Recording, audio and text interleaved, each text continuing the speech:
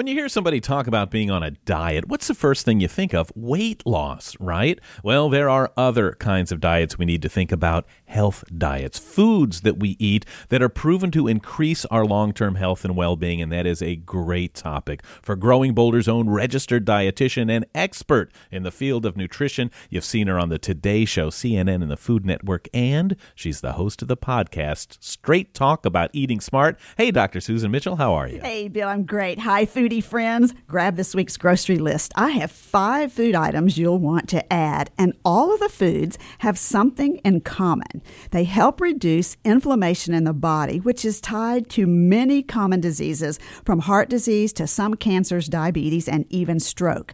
Doctors can measure this level of general inflammation in the body with a blood test called high-sensitivity C-reactive protein, or hs-CRP. And consistently eating the 5 foods I'm going to share with you, which are part of the Mediterranean diet, decreases the level of CRP in the blood and reduces inflammation in the body. And bonus, switching to and consuming foods that are part of this Mediterranean diet often results in weight loss, which also lowers markers of inflammation in the body. A very good thing. So, the 5 inflammation-fighting foods start with purple grapes and grape juice, which contain the same polyphenols found in red wine. Bing and tart cherries are number 2. Consumed regularly, they lower the CRP level. And did you know the antioxidants in the cherries give them that bright red color?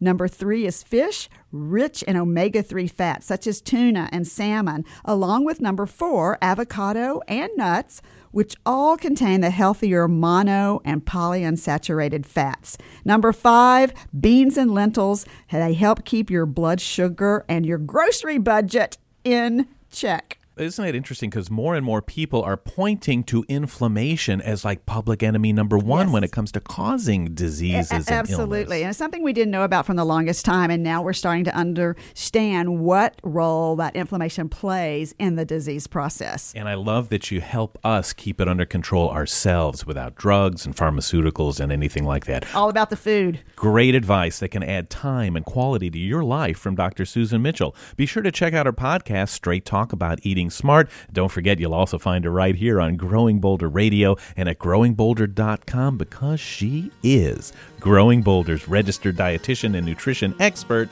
Dr. Susan Mitchell.